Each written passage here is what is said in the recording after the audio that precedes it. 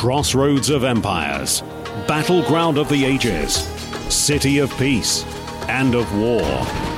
This is Jerusalem, where archaeology uncovers the empires of yesterday, where prophecy decodes the headlines of today. This is where history and prophecy come alive. This is Watch Jerusalem. Hello and welcome to Watch Jerusalem. I'm your host, Brent Nuktegal. I'm coming to you today from Jerusalem, Israel. When I'm not recording this program or writing for Watch Jerusalem, I also get to teach a History of Ancient Israel class. This is a college-level class that goes to Herbert W. Armstrong College, of which I'm a faculty member, but there are no students here in Jerusalem right now. We normally bring over students when we are participating on an archaeological dig with Dr. Eilat Mazar in Hebrew University, somewhere in the city of David or on the Ophel, just below the southern wall of the Temple Mount. But since there's no students here, it's just me, and instead of teaching to nobody, I do get to teach live to one of our campuses, the one over in the United Kingdom at Edstone, which is just north of Stratford-upon-Avon. And then that program that class is recorded and then sent back to our main campus in Edmond, Oklahoma. And what we're covering inside that class right now is really interesting. It's one of my favorite aspects of this class. We're covering the exilic period, and we've got the Bible, or the post-exilic period, I should say. We've got the Bible on one side, which does discuss so many details about the empires that took the Judeans or the Jews into captivity and those that would send them back. And then we also have secular history, and quite a lot of it. That's when you really start having a lot of historians writing all these details down of the Persian Empire, so that we can put them both together. We can look at what modern day, or what ancient historians, secular historians, I should say, speak about, and then put the biblical narrative right by it and see how it slots in so perfectly to the secular history. And specifically now we're talking about how the Jews were allowed to return back to their homeland, their ancestral homeland. This was in no doubt to the Persian officials. The Persians, of course, didn't take the Jews into captivity. That was the Babylonians. But then 70 years after that initial conquest, or initial taking of some captives into Babylonian captivity, 7 years after that, the Persians under Cyrus overtook the Babylonian Empire, and so then you had a lot of these Jews that were inside the now Persian Empire, but they weren't in Judea. They weren't in their ancestral homeland. They were exiles. And Cyrus, the first king, Cyrus the Great, first king of this massive Persian Empire, decreed that the Jews could go home. He decreed that the Jews could go back if they so desired and build up the temple, build up the province of Yehud in a really benevolent decision, a really benevolent decree. Now, history brings out that he had this policy for not just to the Jews, but for others. The Bible speaks about how God motivated it for the Jews, and it's likely that after that, it was also motivated for, or he also applied that for everybody else. And we have the Cyrus cylinder. This sits in the British Museum. It's quite small. If you've ever seen a picture of it, you might think it's bigger than it is. But this Cyrus cylinder is a decree, one of the copies of a decree of Cyrus that allows the Babylonians to go back and rebuild one of their temples. And it's really similar to something that the Bible records that he gave for the Jews. And that's obviously recorded, this decree, in the last chapter of the book of Chronicles, and also the first couple of verses of the book of Ezra. And as we're covering in this class, we're covering this history where the Jews are just treated with this great amount of favor by successive Persian emperors, whether we're talking about Cyrus, Darius, Xerxes, or Artaxerxes. They're all making decrees for the Jews, whether it's to rebuild the temple, whether it's to beautify the temple, whether it's to allow the temple work to continue, whether it's to allow the wall around Jerusalem to be built. The Persian emperor is the greatest defenders of the Jews and promulgator of Zionism, ancient Zionism, in the ancient world. The Persians are. And so we have that history on one side that I get to cover in class. And then we have the news. We have current events, current affairs, And since I'm here in Israel, I focus on the Middle East, and I am constantly reporting on the modern-day Persians. The modern-day Persians, that is the nation of Iran today. And the policy that we see from Iran towards the Jews is in diametric opposite, or in complete opposite direction than it was by their ancient forefathers. Something's happened. Something's happened in the past 2,500 years to make this change. Now, there are many instances in which the current regime in Iran, which is now celebrating the 40th year of the regime change in 1979, that was when the Islamic takeover took over Iran, and it's with the return of the Ayatollah and the ousting of the Shah, and this regime that leads Iran in many ways looks back on the Persian Empire of before time, when it ruled the world, in some ways very happy about that and nostalgic about that.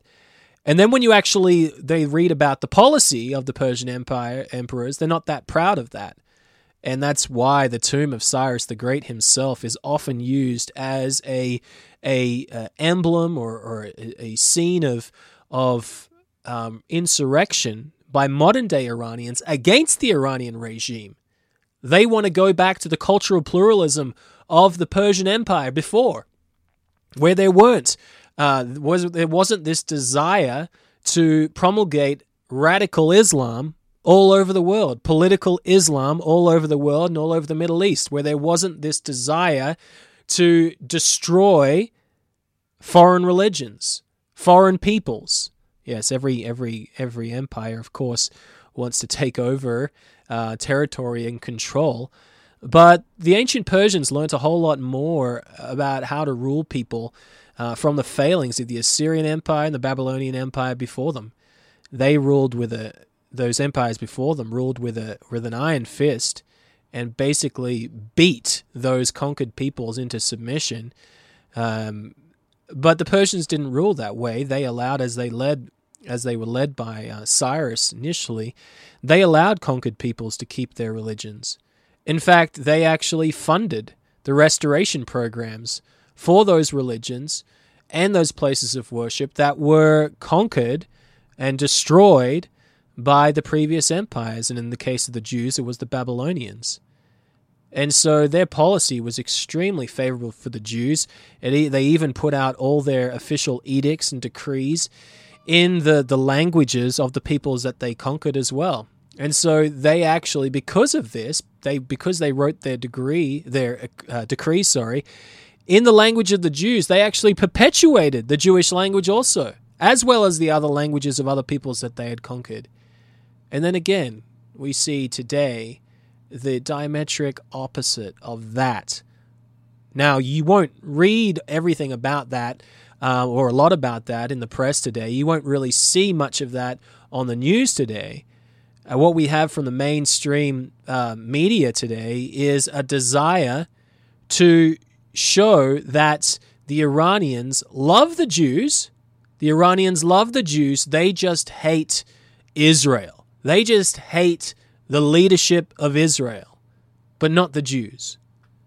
Now, one story that's kind of following of this ilk came out this week.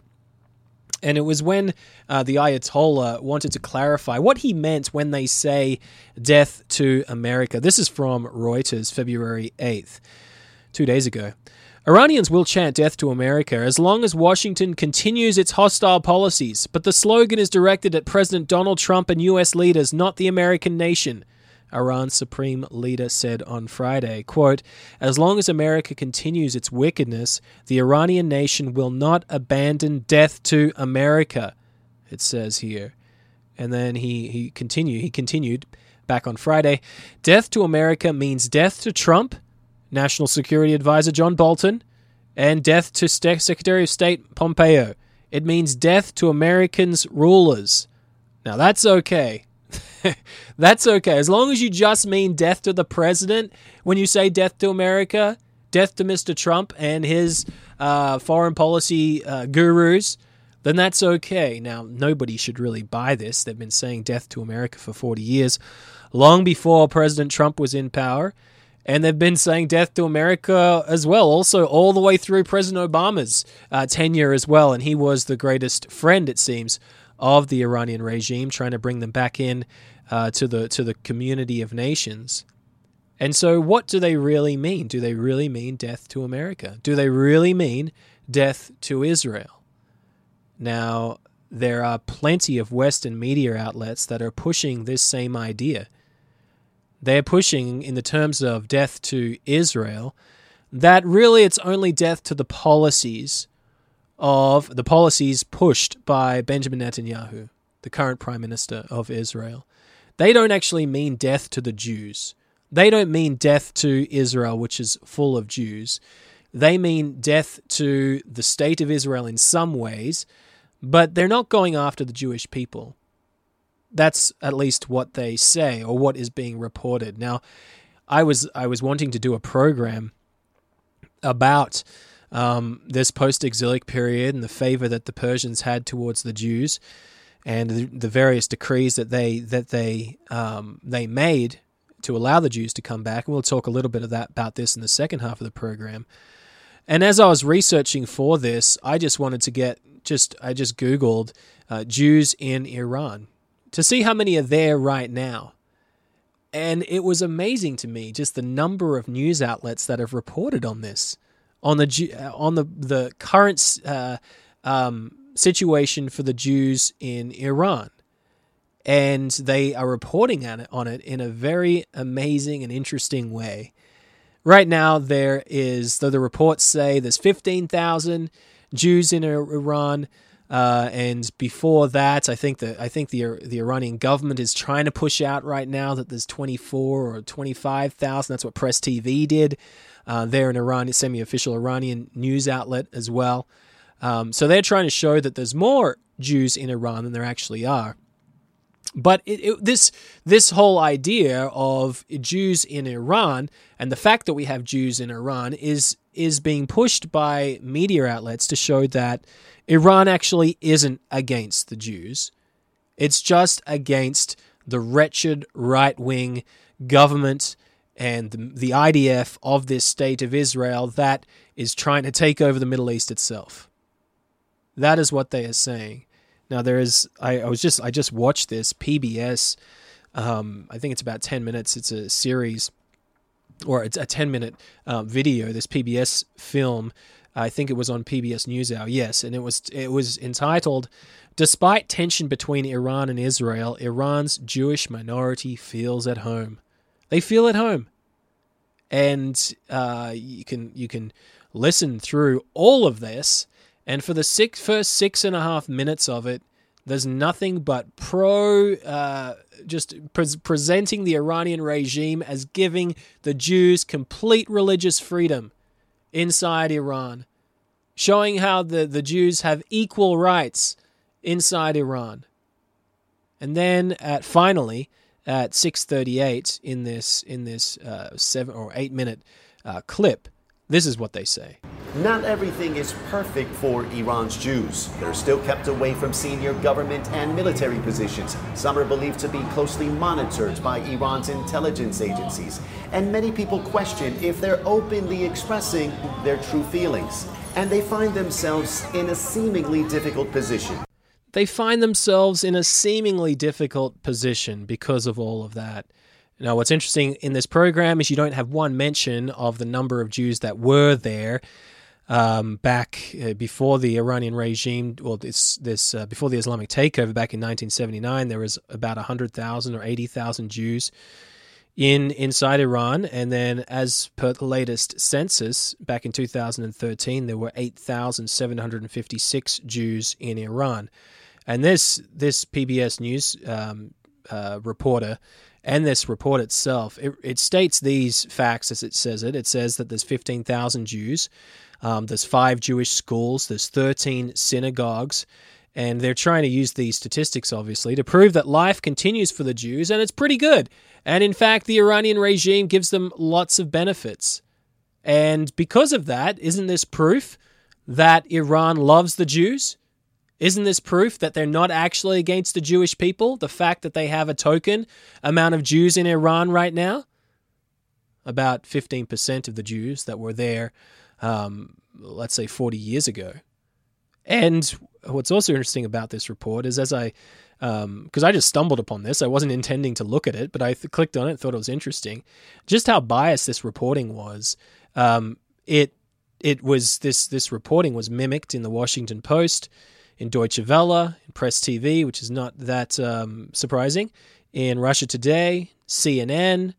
They're all talking about this. They're all using these same stats. They're all saying, oh, there's 15,000 Jews there. Wow, they let them have synagogues. And look, there's no security around this synagogue. It's so safe for all of these Jews. And they're pushing the narrative that is the same narrative that the Iranian regime pushes. All these Western news outlets, they're just falling into the propaganda scheme of the Iranian regime happily, very happily. Because, of course, all of these news outlets, they love the Iran nuclear deal. They don't want Mr. Trump to pull out of the nuclear deal. They love the former presidency of Mr. Obama. And they're against the big bad Mr. Benjamin Netanyahu, and they're against Mr. Trump. And so they're trying to show that Mr. Trump's hard policies on Iran and the rhetoric coming out of Israel against Iran's leadership, they're trying to show that it's unjustified because Iran loves Jews, apparently. This is a continuation of that clip from PBS NewsHour. They live in a country whose leaders are sworn enemies of Israel, the homeland of their faith. Iran doesn't recognize Israel as a legitimate state.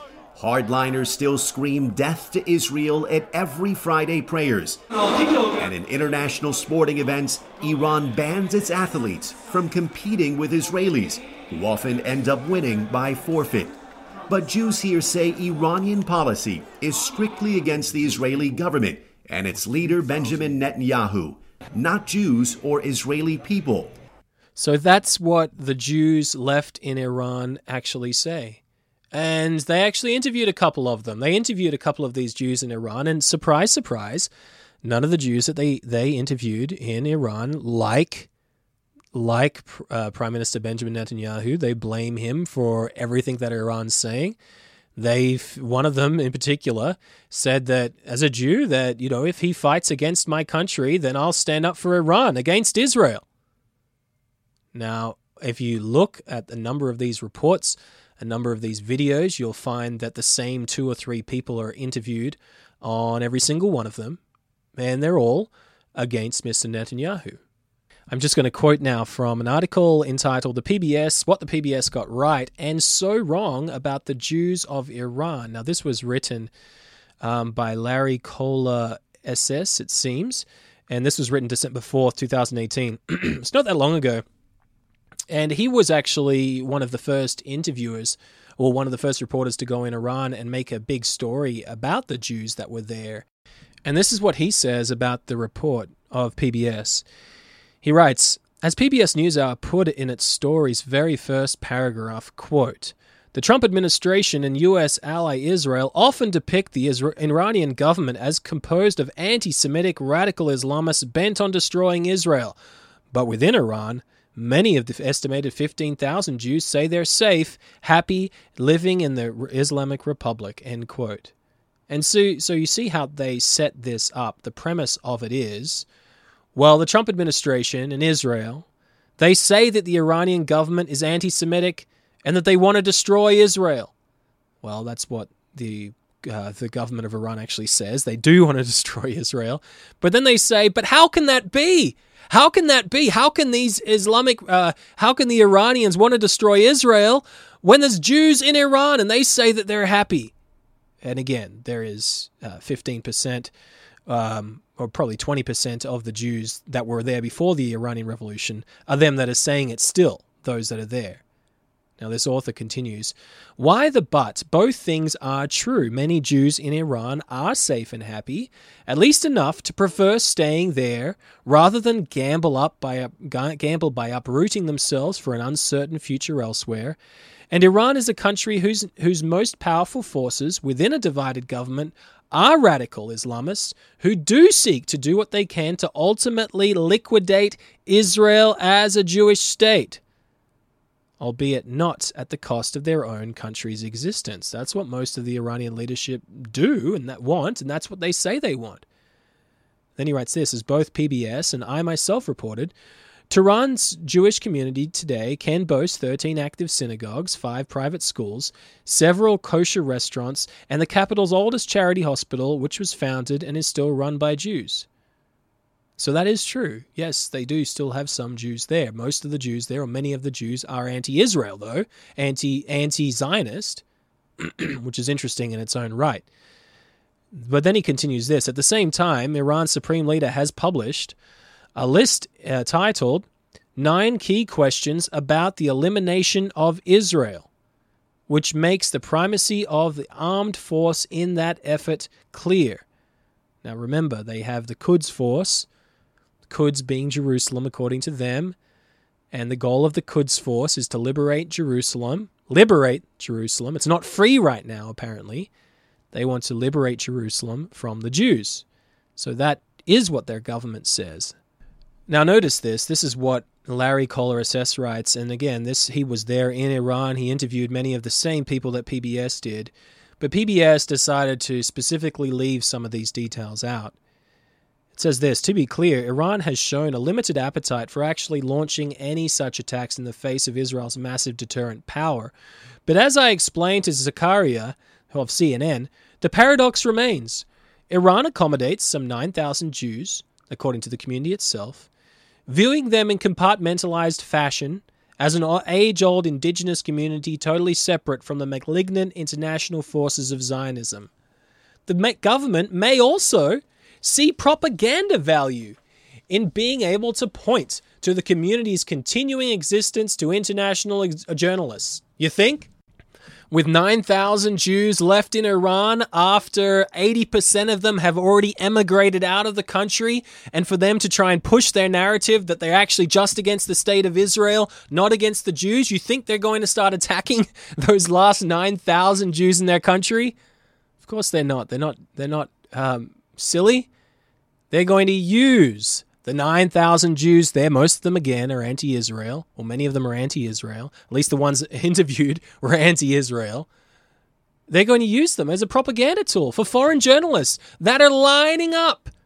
Washington Post, CNN, Russia Today, if we can put them in there as well, PBS. They all want a piece of this action that shows that Jews are safe in Iran, and therefore it must be the policy of the Israeli state that is the reason that there is so much animosity towards Israel. It's against Mr. Netanyahu. It's against Mr. Donald Trump, if you put it in the terms of America. And they use these 9,000 Jews there as a propaganda tool, and the foreign media laps it up because it just proves their narrative. Iran doesn't want to destroy Israel. Iran just doesn't like the belligerent activities and the belligerent rhetoric of Mr. Netanyahu. That's the real problem. Look, there's 9,000 Jews still in Tehran. It can't be the Iranians. They can't be anti-Semitic. It can't be the Iranian regime. Meanwhile, Iran is finding quicker, more effective ways, more effective missiles to attack the Jewish state. It's funding proxies and foreign entities in Syria, in Lebanon, in Iraq, all for the purpose of eventually surrounding the little Jewish state. And that's also what the Bible says that they intend to do. They intend to make a play on Jerusalem, the Iranians do. Biblical prophecy talks about that. The prophet Daniel talks about that. The prophet Daniel, who was an eyewitness to the takeover of Babylon by the very Persians. The prophet Daniel that received a stunning vision from God in the 3rd year of Darius the Mede, who was a part of this Persian Empire, he saw that there was going to be this king of the south, in verse 40 of Daniel chapter 11, that would rise up and have a pushy foreign policy and try and make a play at the modern state of Israel. There's so much more to that prophecy involving the king of the south and how the king of the north gets involved. And if you want to read more about that, you can request our booklet, The King of the South. It'll explain all of it to you. But we have talked about that for some time now, 20 plus years, as being radical Islam led by Iran, and how they are the belligerent factor in the world. They do push other nations to act. They are engaged actively in terrorism and ballistic missile programs, not for their self-defense. Not for their self-defense. They want war. They want to take over. They want to dominate and domineer. They want to push at the nations surrounding them, including the Jewish state. Now, this is just complete opposite, if you look back in history, to the Persian Empire of old. They were actively pursuing a policy that said that we want Jews living back in their homeland. In fact, anyone that wants to go back, you can leave Persia, you can leave Babylon, you can leave from anywhere in the empire, and you can go back and build Jerusalem. Now, what's interesting, back then, only a small percentage of the Jews that were living as exiles, and many of the Jews had developed up their own industries and towns and buildings and communities in Babylon and the surrounding area. They didn't even want to go back. The government, the Persian Empire, was more Zionist than many of the Jews that were living inside ancient Persia. And that continues to this day, it seems, with many of the 9,000. I mean, I don't know them, so I can't make a huge generalization about that. But anciently, there were plenty of Jews that did not want to come back and rebuild the land because it was going to be difficult, because it would be on the frontier, because they would be far off without the protections that they thought that in a dangerous area that you needed. And yet the Persian government, different to the Persian government today, were fully behind it. I just want to quickly read through a passage here in Ezra chapter 5. Ezra chapter 5. This is a really interesting passage because it's set here about 18 years after the original returnees came back with Zerubbabel. Zerubbabel, the prince of Judah, as it says there, as he's referred to in chapter 1, also known as Sheshbazzar. He came back, and with him Joshua was there, and they built up the altar as soon as they got back to Jerusalem, and they got back there by the decree, of course, of Cyrus the Great. And then after a couple of years, after they finished building the foundation of the house of God, they stopped building. And there was a lot of adversaries in the land surrounding them that did not want the Jews, a united Jewish presence back around Jerusalem, and so they were trying to stop the work getting done. And so there was a holdup, and Haggai and Zechariah, they had to be brought onto the scene by God to correct many of the Jews that had returned because they were too busy focusing on building their own houses, focusing on building their own communities. And God said, yet my temple lies waste. It's not finished yet. You're going to dwell in your luxurious houses, but you're not going to dwell or not going to finish my house that I need to dwell in. And so they were corrected by the prophet Haggai right in the middle of this. But they did respond. This is what chapter 5 and verse 1 to 2 says. And we're in about 520 BC. The king is no longer Cyrus. It is now Darius. And this is what verse 1 says. Then the prophets, Haggai the prophet and Zechariah the son of Iddo, prophesied unto the Jews that were in Judah and Jerusalem in the name of God, the God of Israel, even unto them. Then after they prophesied, verse 2, then rose up Zerubbabel the son of Shealtiel and Joshua the son of Jozadak, as it's mentioned here in the English translation, and began to build the house of God, which is at Jerusalem, and with them were the prophets of God helping them at the same time. And so you have this beautiful scene where finally people were God sent prophets to people, and they repented and they changed. This is actually quite rare in history, but it happened with this group. And that stands to reason. I mean, this was a group that really did want to rebuild Jerusalem, to raise the ruins. So they already had a heart that wanted to obey God. And then you had prophets coming on the scene that told them where they were off, and they changed and they continued building the temple. But notice what happens, verse 3. And at the same time came to them Tatnai, governor on this side of the river, and Shethar-boznai and their companions, and said thus unto them, Who has commanded you to build this house and to make up this wall? And so this was the Persian satrap, the Persian governor of across the river or beyond the river. This is referring to this territory all the way across the Euphrates, so on the other side of the Euphrates from Babylon. And so it included Syria, parts of Syria, Samaria, Phoenicia, and Yehud or Judah. That was all under this man Tatnai, and we know this man Tatnai. He exists. We have cuneiform documents from this same time that have his name written on there, calling him the governor of this territory. So we know that this is a perfectly historical story set right in the reign of Darius, because of this man Tatnai being mentioned. And he comes to the Jews, and he's unfamiliar with the decree that they have. He's unfamiliar with why they're allowed to start building up this temple and building up the city. And he asked them, who said that you could build this up? I mean, this man, he was over the top of Zerubbabel. Zerubbabel was a district governor, and Zerubbabel reported to this man, and he's saying, well, what permission do you have to build? Again, this was a good 18 years after the original decree of Cyrus had come down. And so he tells them, Zerubbabel responds and says, we're building because we're the servants of God, and we're allowed to build. And this is how we're allowed to build. Go back and check the decrees. Write back to the emperor. Ask him to find the original decree that was written by Cyrus that gave us permission to come and build this house for God. That's what we're doing. We have permission to do it from the Persian government. You're a Persian official. Know your history. I'm sure they said it a bit nicer than that to him.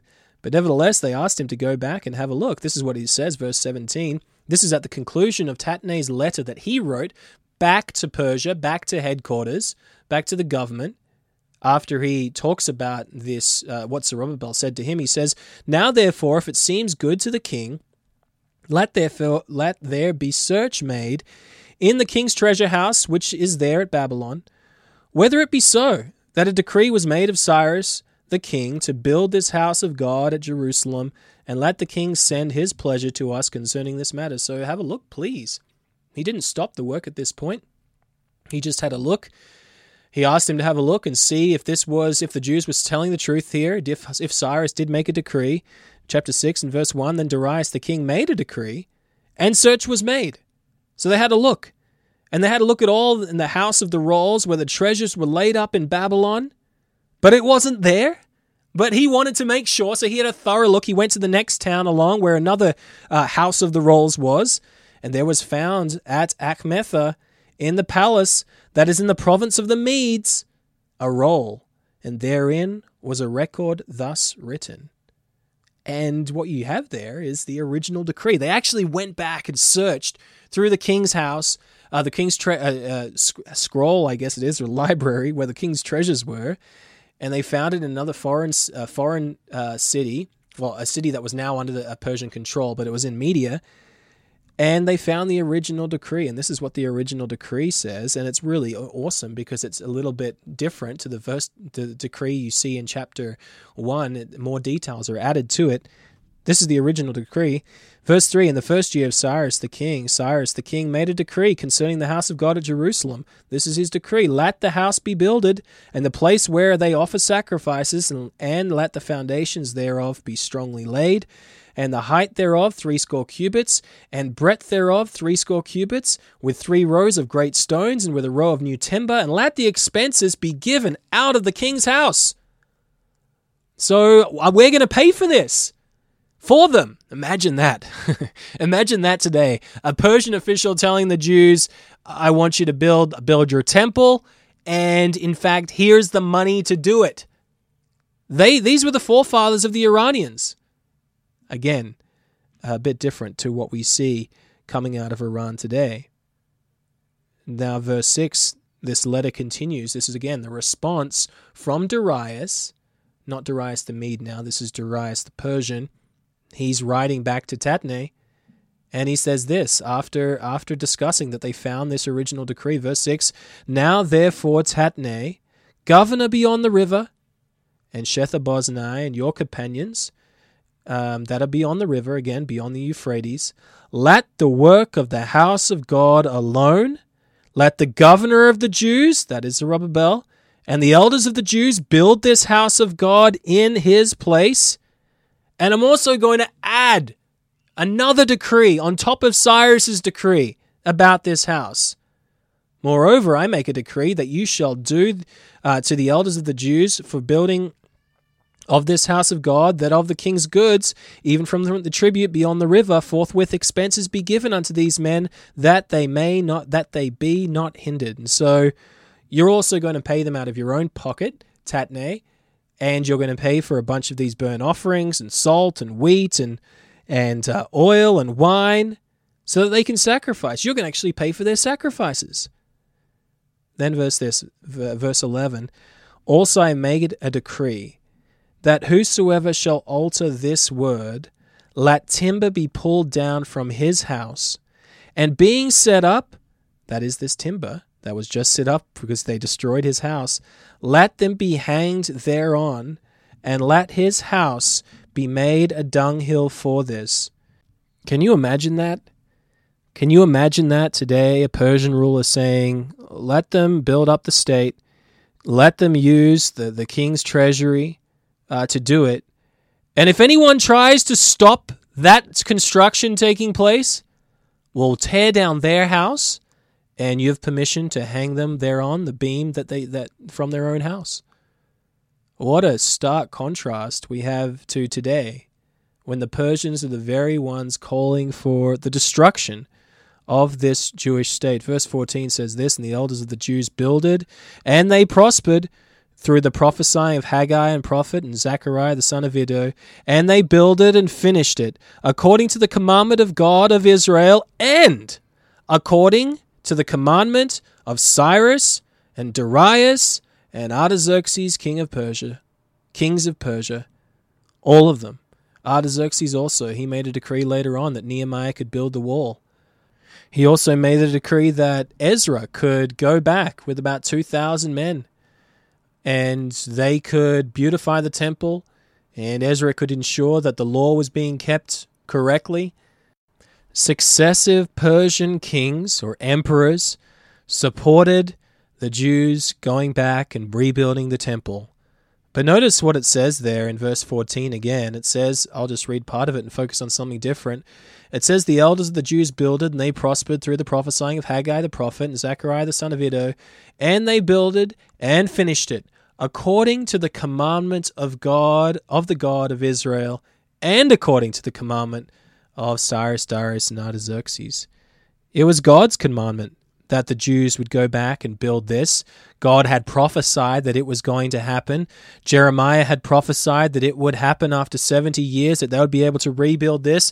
The prophet Isaiah prophesied Cyrus by name 100 years before Cyrus was even born, before Cyrus came on the scene, that he was going to be the one that rebuilt the temple, that told them to go back and rebuild the temple. Yeah, this was done by commandment of God. This is what Isaiah 45 verse 3 says. And I will give you, Cyrus, the treasures of darkness and hidden riches of secret places, that you may know that I, the Eternal, which call you by your name, am the God of Israel. And so whether we're studying prophecy today that proves God's existence today, or we're studying history, ancient history, that proves God's hand in world affairs. The bottom line is that God wants you to see Him. And God gives us so many ways to make it obvious to see His existence. Today, it's done by both of these means, by the study of prophecy, where we can look at the prophecies concerning the modern Persians, this biblical king of the south, where we see acting just like the biblical prophecy says it was going to 2,500 years ago.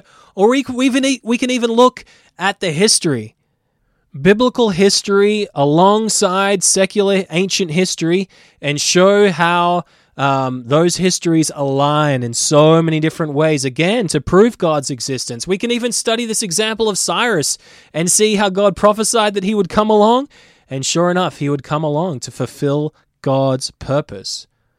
God is at the center of prophecy.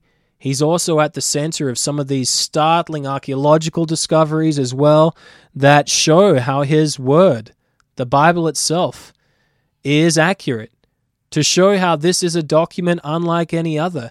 Yeah, the history of the Persians, of Cyrus, of Artaxerxes, of Xerxes, of Darius, it's interesting, it's inspiring as well, but it's much more. It's history that actually proves the authority of the Holy Bible. It shows that the Book of Books is true, it's accurate, it shows that it's authored by an all-powerful God who can prophesy things and actually bring it to pass, as He did anciently with the history of the Persians rebuilding the temple in Jerusalem, or allowing that to be done, and as He's even doing today through this modern Persian state of Iran. Now, if you would like to understand more about both the history and prophecy of the Middle East, including the Persian Empire and the empires that would follow after that, please request our free booklet at Watch Jerusalem. It's entitled History and Prophecy of the Middle East, and it can be yours. All you need to do is write for it. You can write to letters@watchjerusalem.co.il asking for a copy, or you can go to our website, watchjerusalem.co.il, click on the Literature tab, and scroll down to get that booklet. And again, all of our literature is absolutely free. Thank you very much for listening today. That's all we have time for. I'll see you next week.